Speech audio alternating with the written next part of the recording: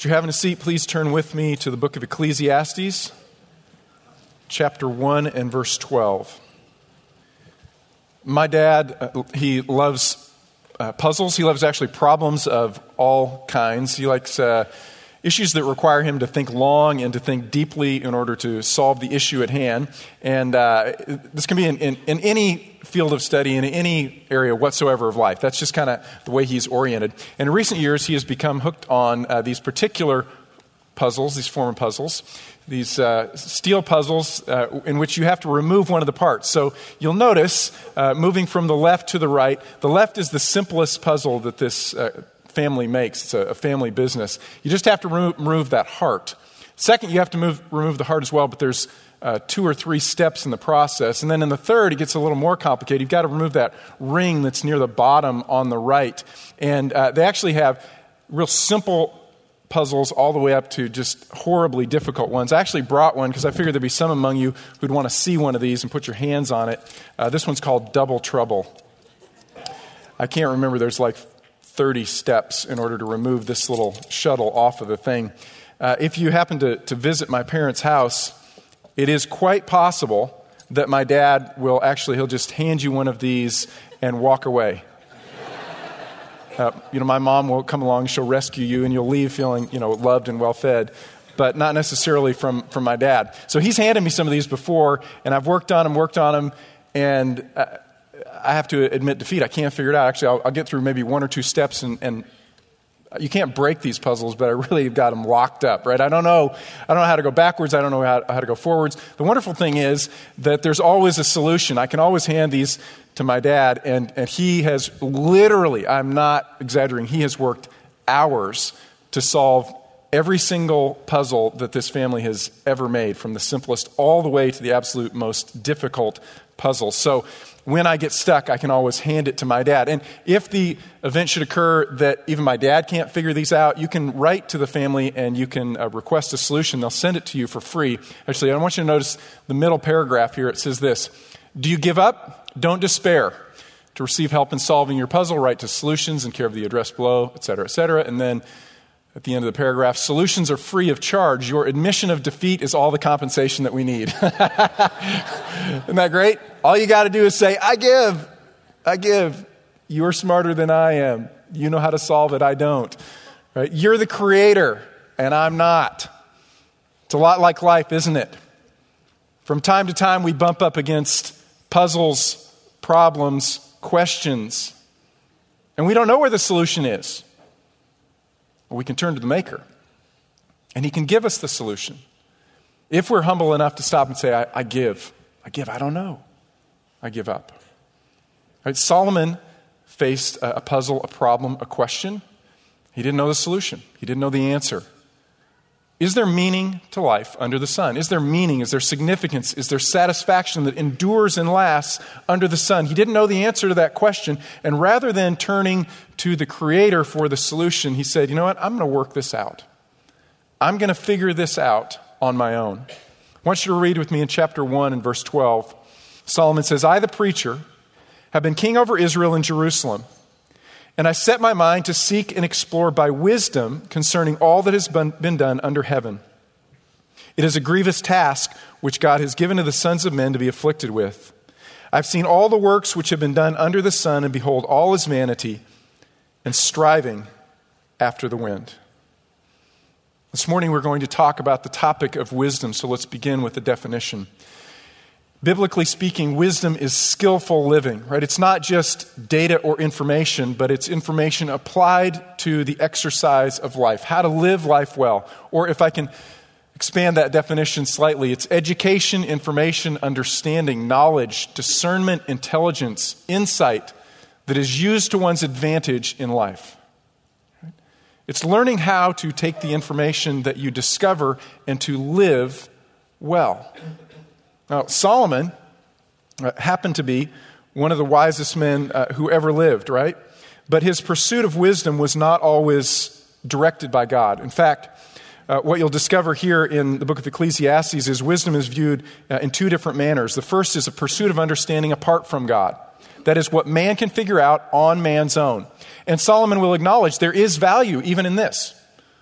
Right? The man who denies God, who rejects God, who denies even that God exists, can discover many things that are true in the world. Why? Well, because God has made us in his image. He's given us minds that are active and energetic and really are made to long to understand and to discover. So even for the person who rejects God, there's a lot that they can learn and understand. And wisdom and understanding, or wisdom and knowledge, are used almost synonymously in the book of Ecclesiastes. But then there's the wisdom that man pursues beginning with God. That's actually the perspective from which Proverbs is written. The fear of God is the beginning of wisdom. When Solomon writes Proverbs, he starts at that point. When he begins Ecclesiastes, he begins with what he alone, in a sense, on his own, apart from God, can discover. Notice what he says in verse 12 again, or verse 13 rather. He says, "And I set my mind to seek and explore by wisdom concerning all that has been done under the sun." Verse 17, "And I set my mind to know wisdom and to know madness and folly. I realize this also is striving after the wind." I set my mind is literally I set my heart. And in Hebrew thinking, the heart is the center of the inner man. It is not just the mind. It's your emotion. It's your will. It's your conscience. It is certainly your intelligence. It is all of the inner man directed toward one pursuit. Solomon said, "I will solve this." And what did he discover in all of his pursuits? Well, he says it's vanity. It's striving after the wind. Wisdom itself even is a dead end. Or in other words, wisdom is a very weak God. Wisdom, in a sense, is not how I will find the answer to life's deepest questions when I seek wisdom on my own. Recall, Solomon, as the wisest man that ever lived, was actually given his wisdom by God. When he first began to reign, God appeared to him in a vision, and God said, "Solomon, I'm going to give you anything you ask for. What do you want? What do you most want?" And Solomon, wisely so, rather than saying, "I want riches," or "I want a long life," or "I want the lives of my enemies," he said, "Give me discernment. Give me insight. Give me wisdom to govern your people in a wise manner." And so God gave him wisdom along with many other things. Chapter 4 of 1 Kings, it says this, "Now God gave Solomon wisdom and very great discernment and breadth of mind, like the sand that is on the seashore. Solomon's wisdom surpassed the wisdom of all of the sons of the east and all of the wisdom of the east. And his fame was known in all of the surrounding nations. He also spoke 3,000 proverbs. His songs were 1,005. He spoke of trees, from the cedar that is in Lebanon, even to the hyssop that grows on the wall. He spoke also of animals and birds and crawling things and fish. Men came from all the peoples to hear the wisdom of Solomon, from all the kings of the earth who heard of his wisdom." Notice that phrase. God gave him breadth of mind. That is, Solomon was certainly concerned with moral issues and social issues and spiritual issues, but also with the physical world and scientific world. He wanted to study plants and animals and fish. He wanted to study everything and understand everything because his mind hungered for knowledge and understanding and discernment. And after all of that, he would say, yet it is a weak God. Why? 3 reasons. First, in the end, we actually can know very little. Of all that could be known in all of God's universe, a single man can know very little. Chapter 3, verse 11 of Ecclesiastes. Solomon says, "God has made everything appropriate in its time. He has also set eternity in the hearts of men, yet so that man will not find out the work which God has done from the beginning, even to the end." Well, what's he saying? He's saying there's a hunger in man to transcend even his daily experience and deeply understand everything that has been created and that is, and yet, although eternity is in the heart of man, man cannot seek out and search out all things. Chapter 3, verse 11. Chapter 7, verse 23. He says, "I tested all this with wisdom, and I said, I will be wise, but it was far from me. What has been is remote and exceedingly mysterious. Who can discover it?" Chapter 8, verse 16, "When I gave my heart to know wisdom and to see the task that has been done on the earth, even though one should never sleep day or night, and I saw every work of God, I concluded that man cannot discover the work which has been done under the sun. Even though man should seek laboriously, he will not discover. Though the wise man should say, I know, he cannot discover." Solomon says, I'm the wisest man who has actually ever lived on the face of the earth. And I could seek day and night for my entire life, and I cannot know but just a fraction of all that could be known. I finished my degree here at Texas A&M University, bachelor's degree, right? Greatest university on the planet. I thought, man, I know a lot, right? I have a bachelor's degree, but I hungered to know more. I wanted to understand more. So I decided to enroll in a seminary, master's degree there. I did a 4-year master's program, which is just insane, right? After 4 years, you should have like multiple PhDs or something. But that's all I had. I had a master's degree. I got a piece of paper and I put it on my wall and it said, Master of Theology. Yeah, you know where I'm going with this. I was not master of theology. I'd studied Bible and I'd studied theology. I studied some Greek and some Hebrew. But I hadn't mastered these disciplines. If anything, I had a better sense of what the questions were that were out there and some tools to go after those questions. But I hadn't mastered it. I didn't know. In fact, one of my personality traits is I love to learn. I love to learn. I love to learn more and more and more. But I've had to acknowledge there's more that I don't know than I do know. You know, when I first took my SAT, I studied really hard for it. In particular, the English verbal section. I really wasn't very good at that. I was much stronger naturally in the math, so I studied really hard. And I remember as I was going through it the first time, I hit a math section, and I was just flying through it, right? This is my strength. I'm flying through the math section. I finish, I look up, and I see that there are other people throughout the room. They're still working. I thought, man, wise, right? I got SAT nail. I'm good, right? And, you get to the end of a section, and the proctor says, you're done, turn the page. So we're done, turn the page. I turned the page, and I realized I had not turned the page, and there were 4 more pages of that particular section left to do, right? Just basic test-taking skill in life. And I had to take the SAT again. But there's a moral to the story, and that is there's always another page to turn. Right? There's always another page to turn. There's always more to learn. And the more Solomon learned, the more he realized he didn't really know that much. Wisdom is a weak God because at our best, even the wisest among us can only know a fraction of what could be known. Second, wisdom is a weak God because we can know without having the ability to change. Look at chapter 1 and verse 15. Solomon says, what is crooked cannot be straightened, and what is lacking cannot be counted. So I said to myself, behold, I have magnified and increased wisdom more than all who were over Jerusalem before me, and my mind has observed a wealth of wisdom and knowledge, and I set my mind to know wisdom and to know madness and folly, and I realized that this also is striving after the wind. Because in much wisdom there is much grief, and increasing knowledge results in increasing pain. Solomon says there are things that are bent that can't be straightened, that are lacking that you cannot find.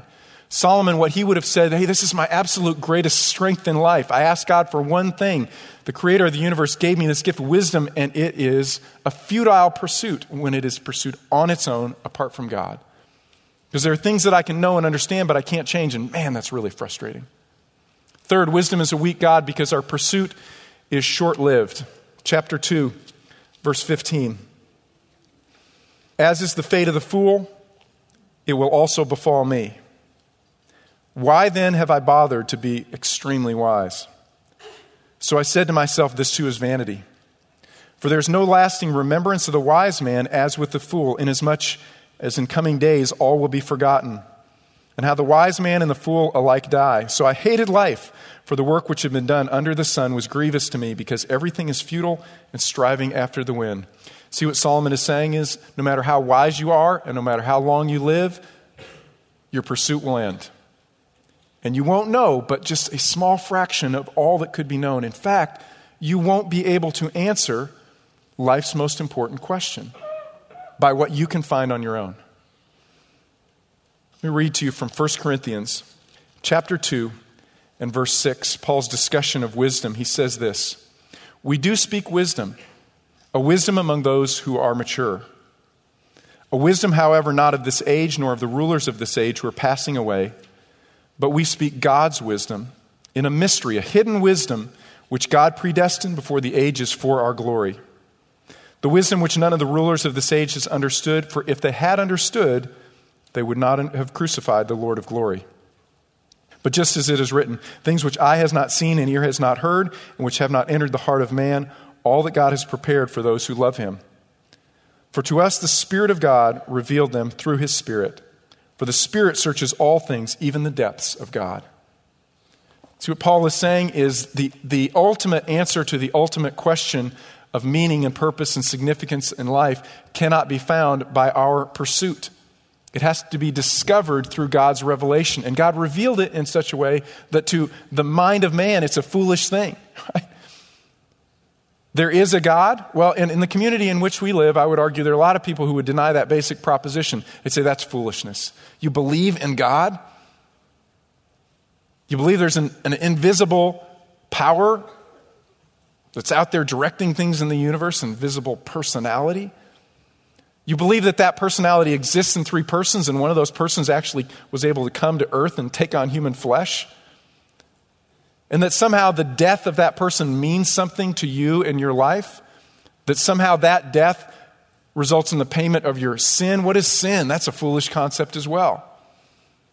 Paul says that's foolishness to the world, but it is the wisdom of God. It's what answers life's most fundamental questions of meaning and purpose and significance. That yes, God took on human flesh, and yes, God in flesh died on behalf of your sins to reconcile you to God. And that's why God has put an eternity in your heart that longs to be wedded to that eternity, which is God, but you can't discover it on your own. You have to receive it as truth from God. It's revealed truth. It's revealed wisdom. It's not discovered wisdom.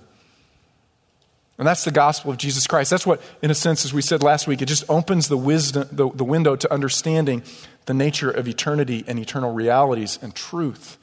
And I would encourage you, if you have never believed in Jesus Christ before, he is the wisdom from God. He's truth. He's what gets you to the point where you can answer the question, why am I here? Why do I exist? What's the point of my life? Now, the tragic thing is that even for us who have believed as Christians, we still worship false gods. Right? Even though we know that meaning is only found in the one true God, we still go after other gods that we think will bring us life and happiness and fulfillment and satisfaction. And that's actually what Ecclesiastes is all about. Ecclesiastes is a wonderful book. It's one of my favorites, but it's also a crushing book because Solomon's objective is to just destroy every single one of the idols that you trust in. Just to level your life so that you rebuild it just on God's wisdom. Right? And so what he does is he goes point by point after the gods of our world, and he destroys them, including, as we're discussing this morning, wisdom.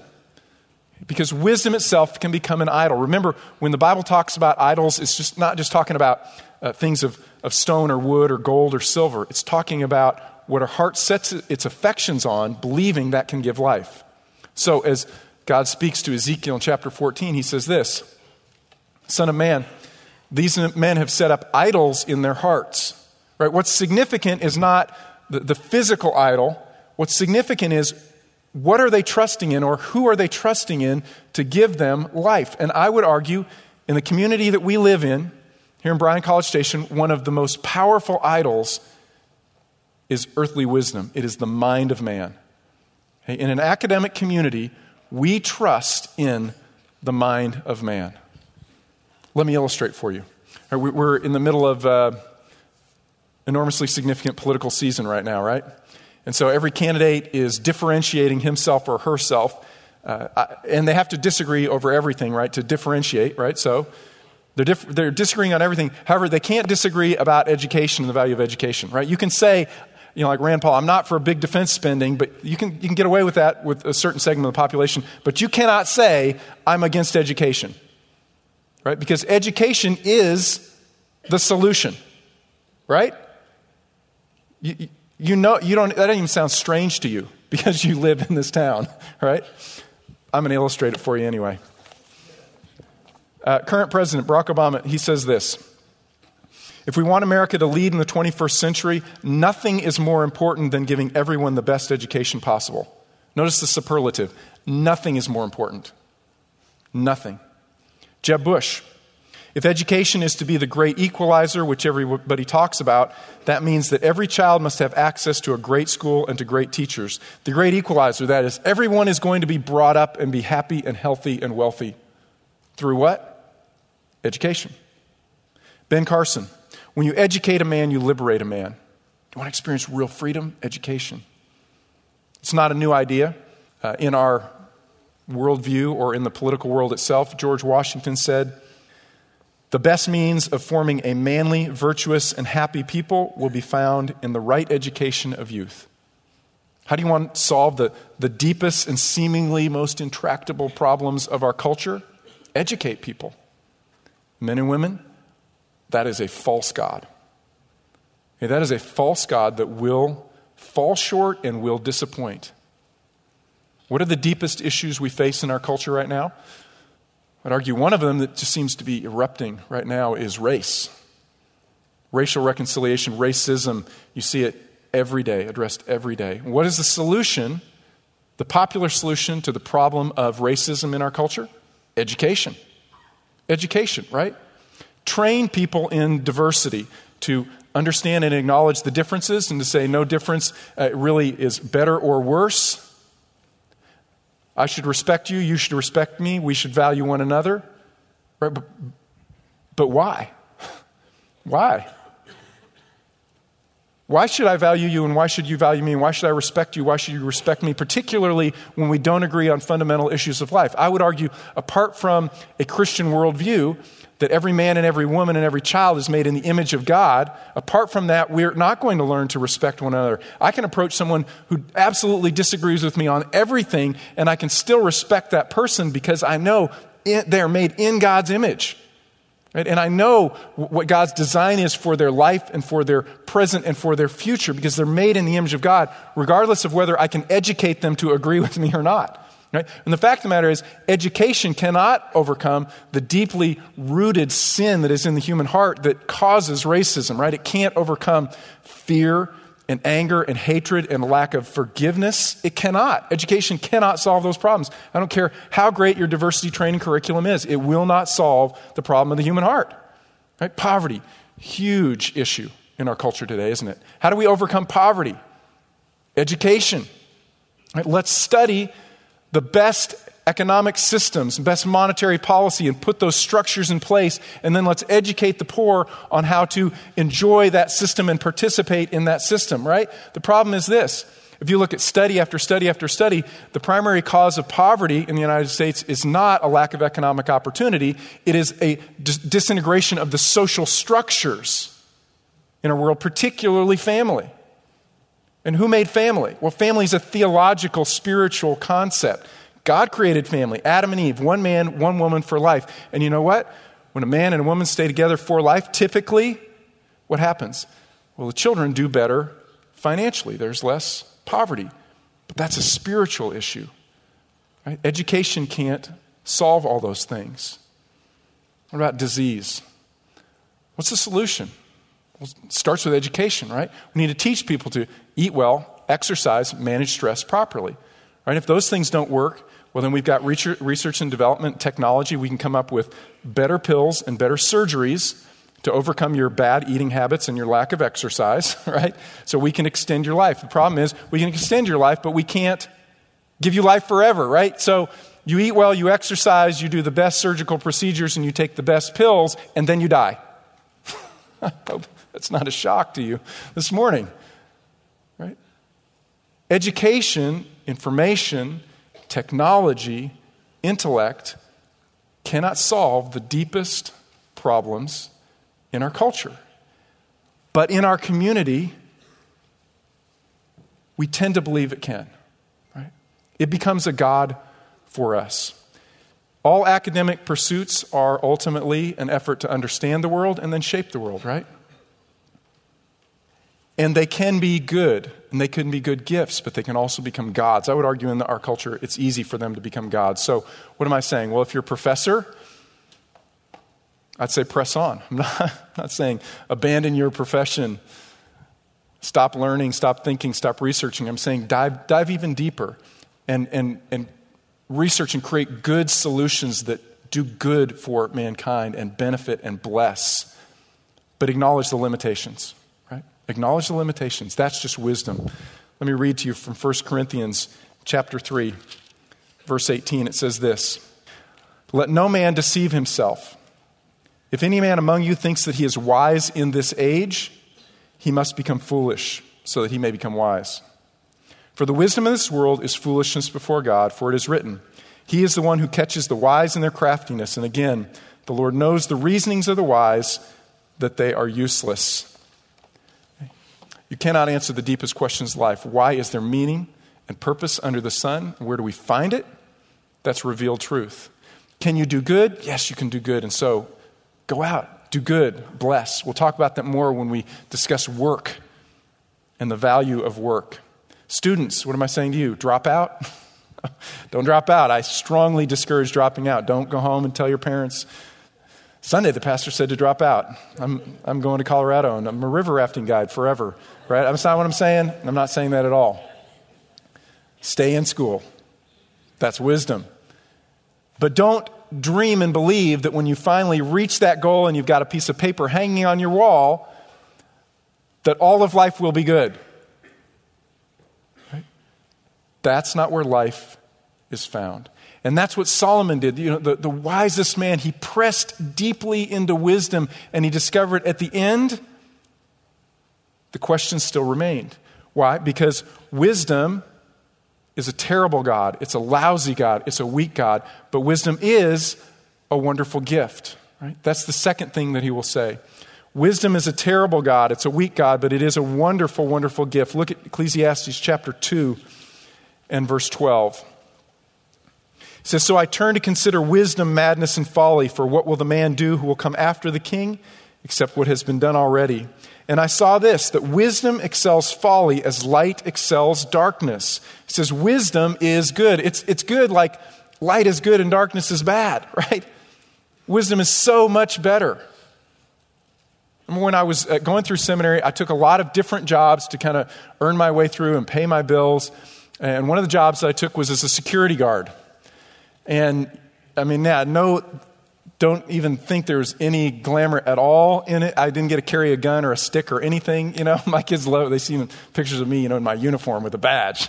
It's just, it was ridiculous. It was actually a very boring job. I took it so I could study a lot, but I had to do my job. My job in one of the places where I was assigned was like a 13-story office complex in North Dallas. And after all the employees had left, midnight and beyond, I would have to make the rounds.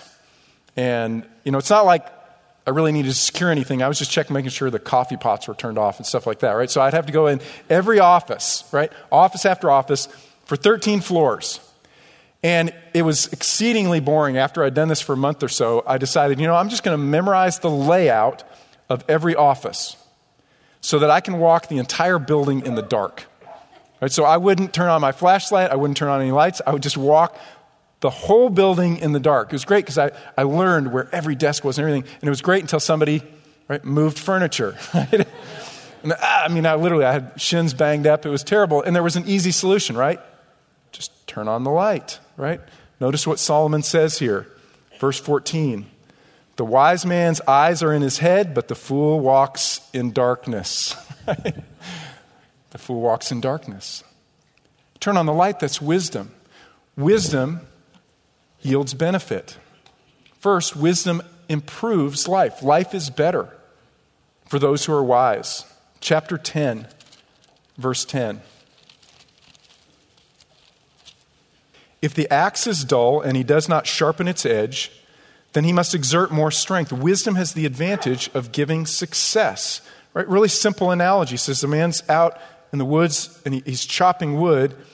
And if he chops and chops and chops all day, he never stops to rest or to sharpen his axe, he won't get as much done. There won't be as much success. But if he just stops and he rests and he eats and he drinks, he sharpens the blade, in the end, he will get more done. That's wisdom. And Solomon will argue here in Ecclesiastes and in Proverbs, the wise have lives that work better. Generally speaking, they have better relationships, right? Because the fool's words are like burning arrows going into the heart, and they create friction and conflict. As relationships disintegrate, they're not healthy. The wise person, their words are healing, right? They're like honey, they're sweet, they're wonderful, and people are drawn to them and want to be with them. The wise have better relationships. The wise typically have more wealth. Solomon argues more wealth is a better thing, generally speaking. Not always, but generally, it's a better thing. The wealthy, or the wise rather, are those who learn to work diligently. Right? They plant their crops in the season. The fool is lazy. In fact, he gets so lazy that his hand gets so tired, he puts it in the bowl and he falls asleep before he can even bring it back to his mouth. What happens? His hunger grows as his poverty grows, as relationships fall apart. He said wisdom has the advantage of creating success. There's benefits in life. Wisdom works. Wisdom protects. Wisdom guards. Always? No, not always. Look at chapter 9 and verse 11. He says, again, I saw under the sun that the race is not to the swift and the battle is not to the warriors, and neither is bread to the wise, nor wealth to the discerning, nor favor to men of ability, for time and chance overtake them all. Solomon says, I live in the real world, and sometimes this works and sometimes it doesn't. Sometimes you see the fool exalted and he gets really wealthy and really popular and everything seems to work well for him. And the wise, it just doesn't seem to work out well for him. Sometimes this is what happens in life. And sometimes we look out on the world and we see the same thing, right? Kardashians all seem to be doing pretty well. Beautiful people, and they're wealthy, and they're so popular. It's wonderful, right? The psalmist, Psalm 73, said, I looked out on the world, and this is what I saw. The evil were prospering, and the righteous were suffering, and I wanted to go into the congregation and preach a sermon about it because it was really bugging me. And then he said, but then I lifted up my eyes, and I realized, no, there's a reality beyond the sun. This is how wisdom works, but it's not a promise. And sometimes there are exceptions. But this is the way wisdom generally works. Follow wisdom because it's better than foolishness, like light's better than darkness. Second, wisdom extends life. Chapter 7, verse 12. He says, for wisdom is protection, just as money is protection. But the advantage of knowledge is that wisdom preserves the lives of its possessors. In Proverbs, the phrase is, if you live wisely, you save your soul from death. Okay, James picks up that same phrase. That is, wisdom typically allows you to live a longer life. And from Solomon's frame of mind, living a longer life is living better. Right? You would rather live long than short. In fact, there was a study that came out just this last year, University of Colorado. They studied education and mortality rates, and they discovered that higher education, so you finish high school and finish college, that can add up to 10 years to your life.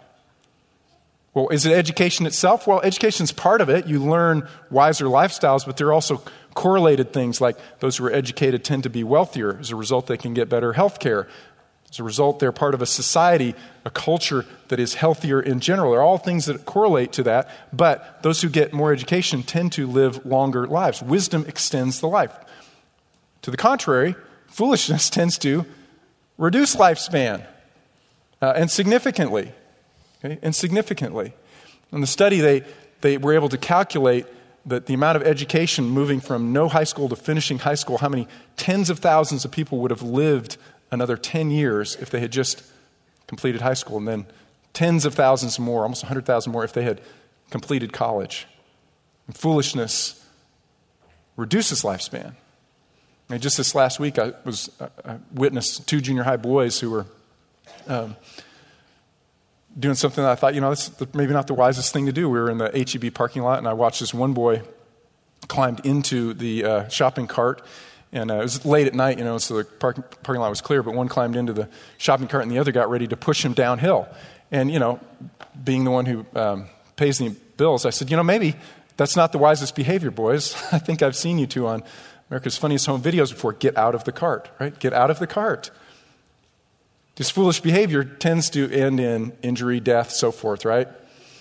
Some of you are going to graduate soon, okay? All of you who are studying, you're all going to graduate, okay? We believe. You're all going to graduate. And then you're going to get a job, and you're going to get married, and you're going to begin to think about things like life insurance, right? You never thought about it before because you never acknowledged that you would die. So now, you're in the stage of life, you go, oh, I could die too. So you say, I must get life insurance, right? And you're going through applying for the policy, and there are boxes that you check. And for every box that you check, your rates are going to go up or down, depending on what types of activities you participate in, right? If you smoke, your rates are going to be higher. No commentary on the morality of smoking. It's just not a wise behavior. It doesn't extend your life, right? Certain boxes you check, you cannot get insured at all.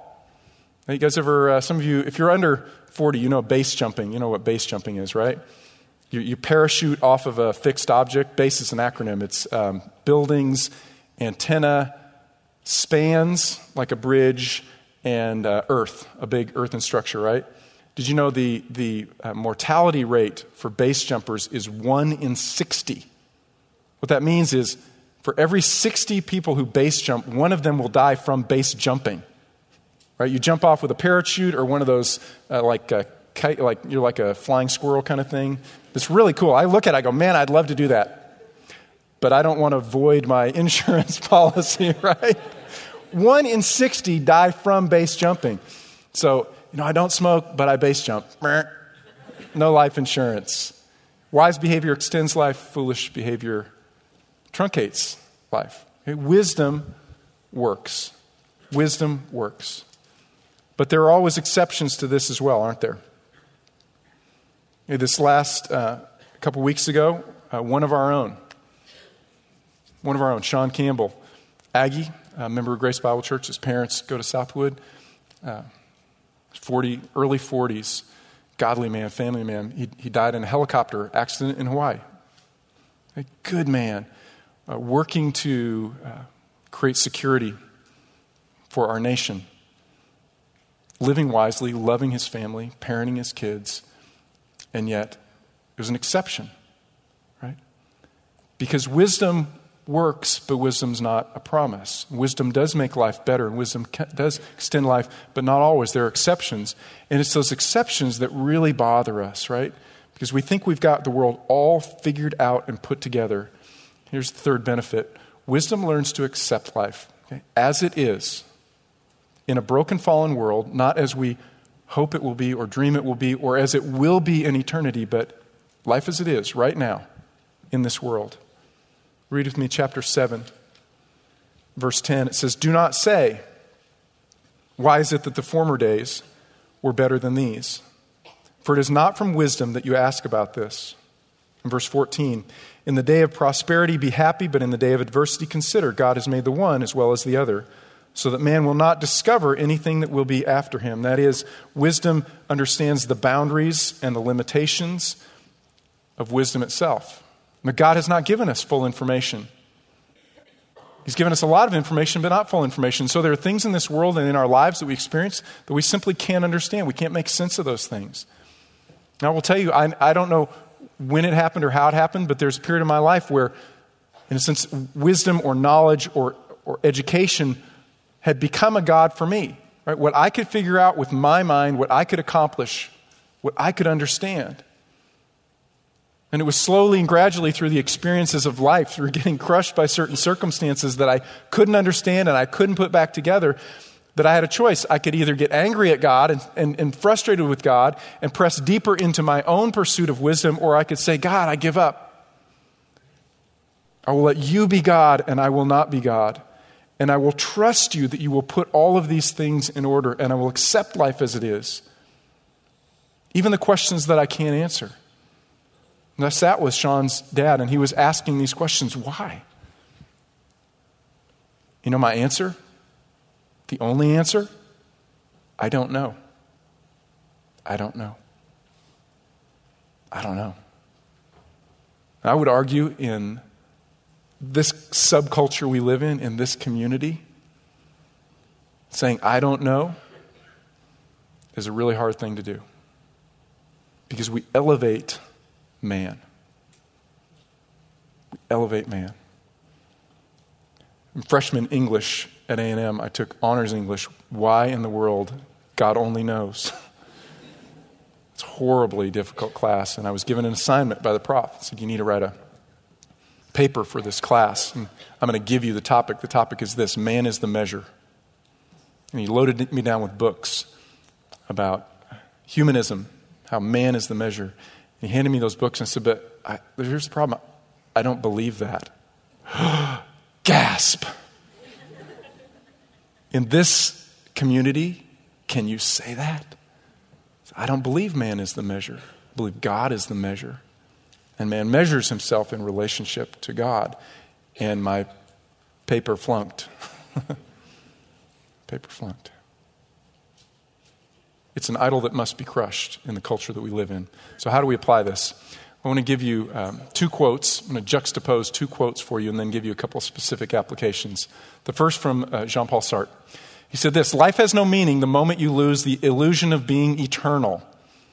Okay, are you tracking with that? Hey, life has no meaning the moment you lose the illusion of being eternal. What he's saying is, you're not eternal. That's an illusion. But it's an illusion you certainly should cling to. Because if you can't cling to the illusion of being eternal, then all bets are off. There is no meaning if you're not eternal, and you're not eternal, therefore there's no meaning. That's what he's saying. Okay? Now, on the other hand, gave this quote from Derek Kidner last week. The preacher has good news for us once we can stop pretending that what is mortal is enough for us who have been given a capacity for the eternal. That's truth, men and women. And none of this makes any sense until we get back to this basic idea that what we see here and now under the sun is not the end of the story. It's not even the most important part of the story. So, first application point is this. Simply, we've got to lift our eyes again beyond the sun. Okay? And find our meaning, our understanding of our significance and our satisfaction in life will ultimately come next. Okay? And we know that our eternity is secure because Jesus Christ was raised from the dead. We will live forever.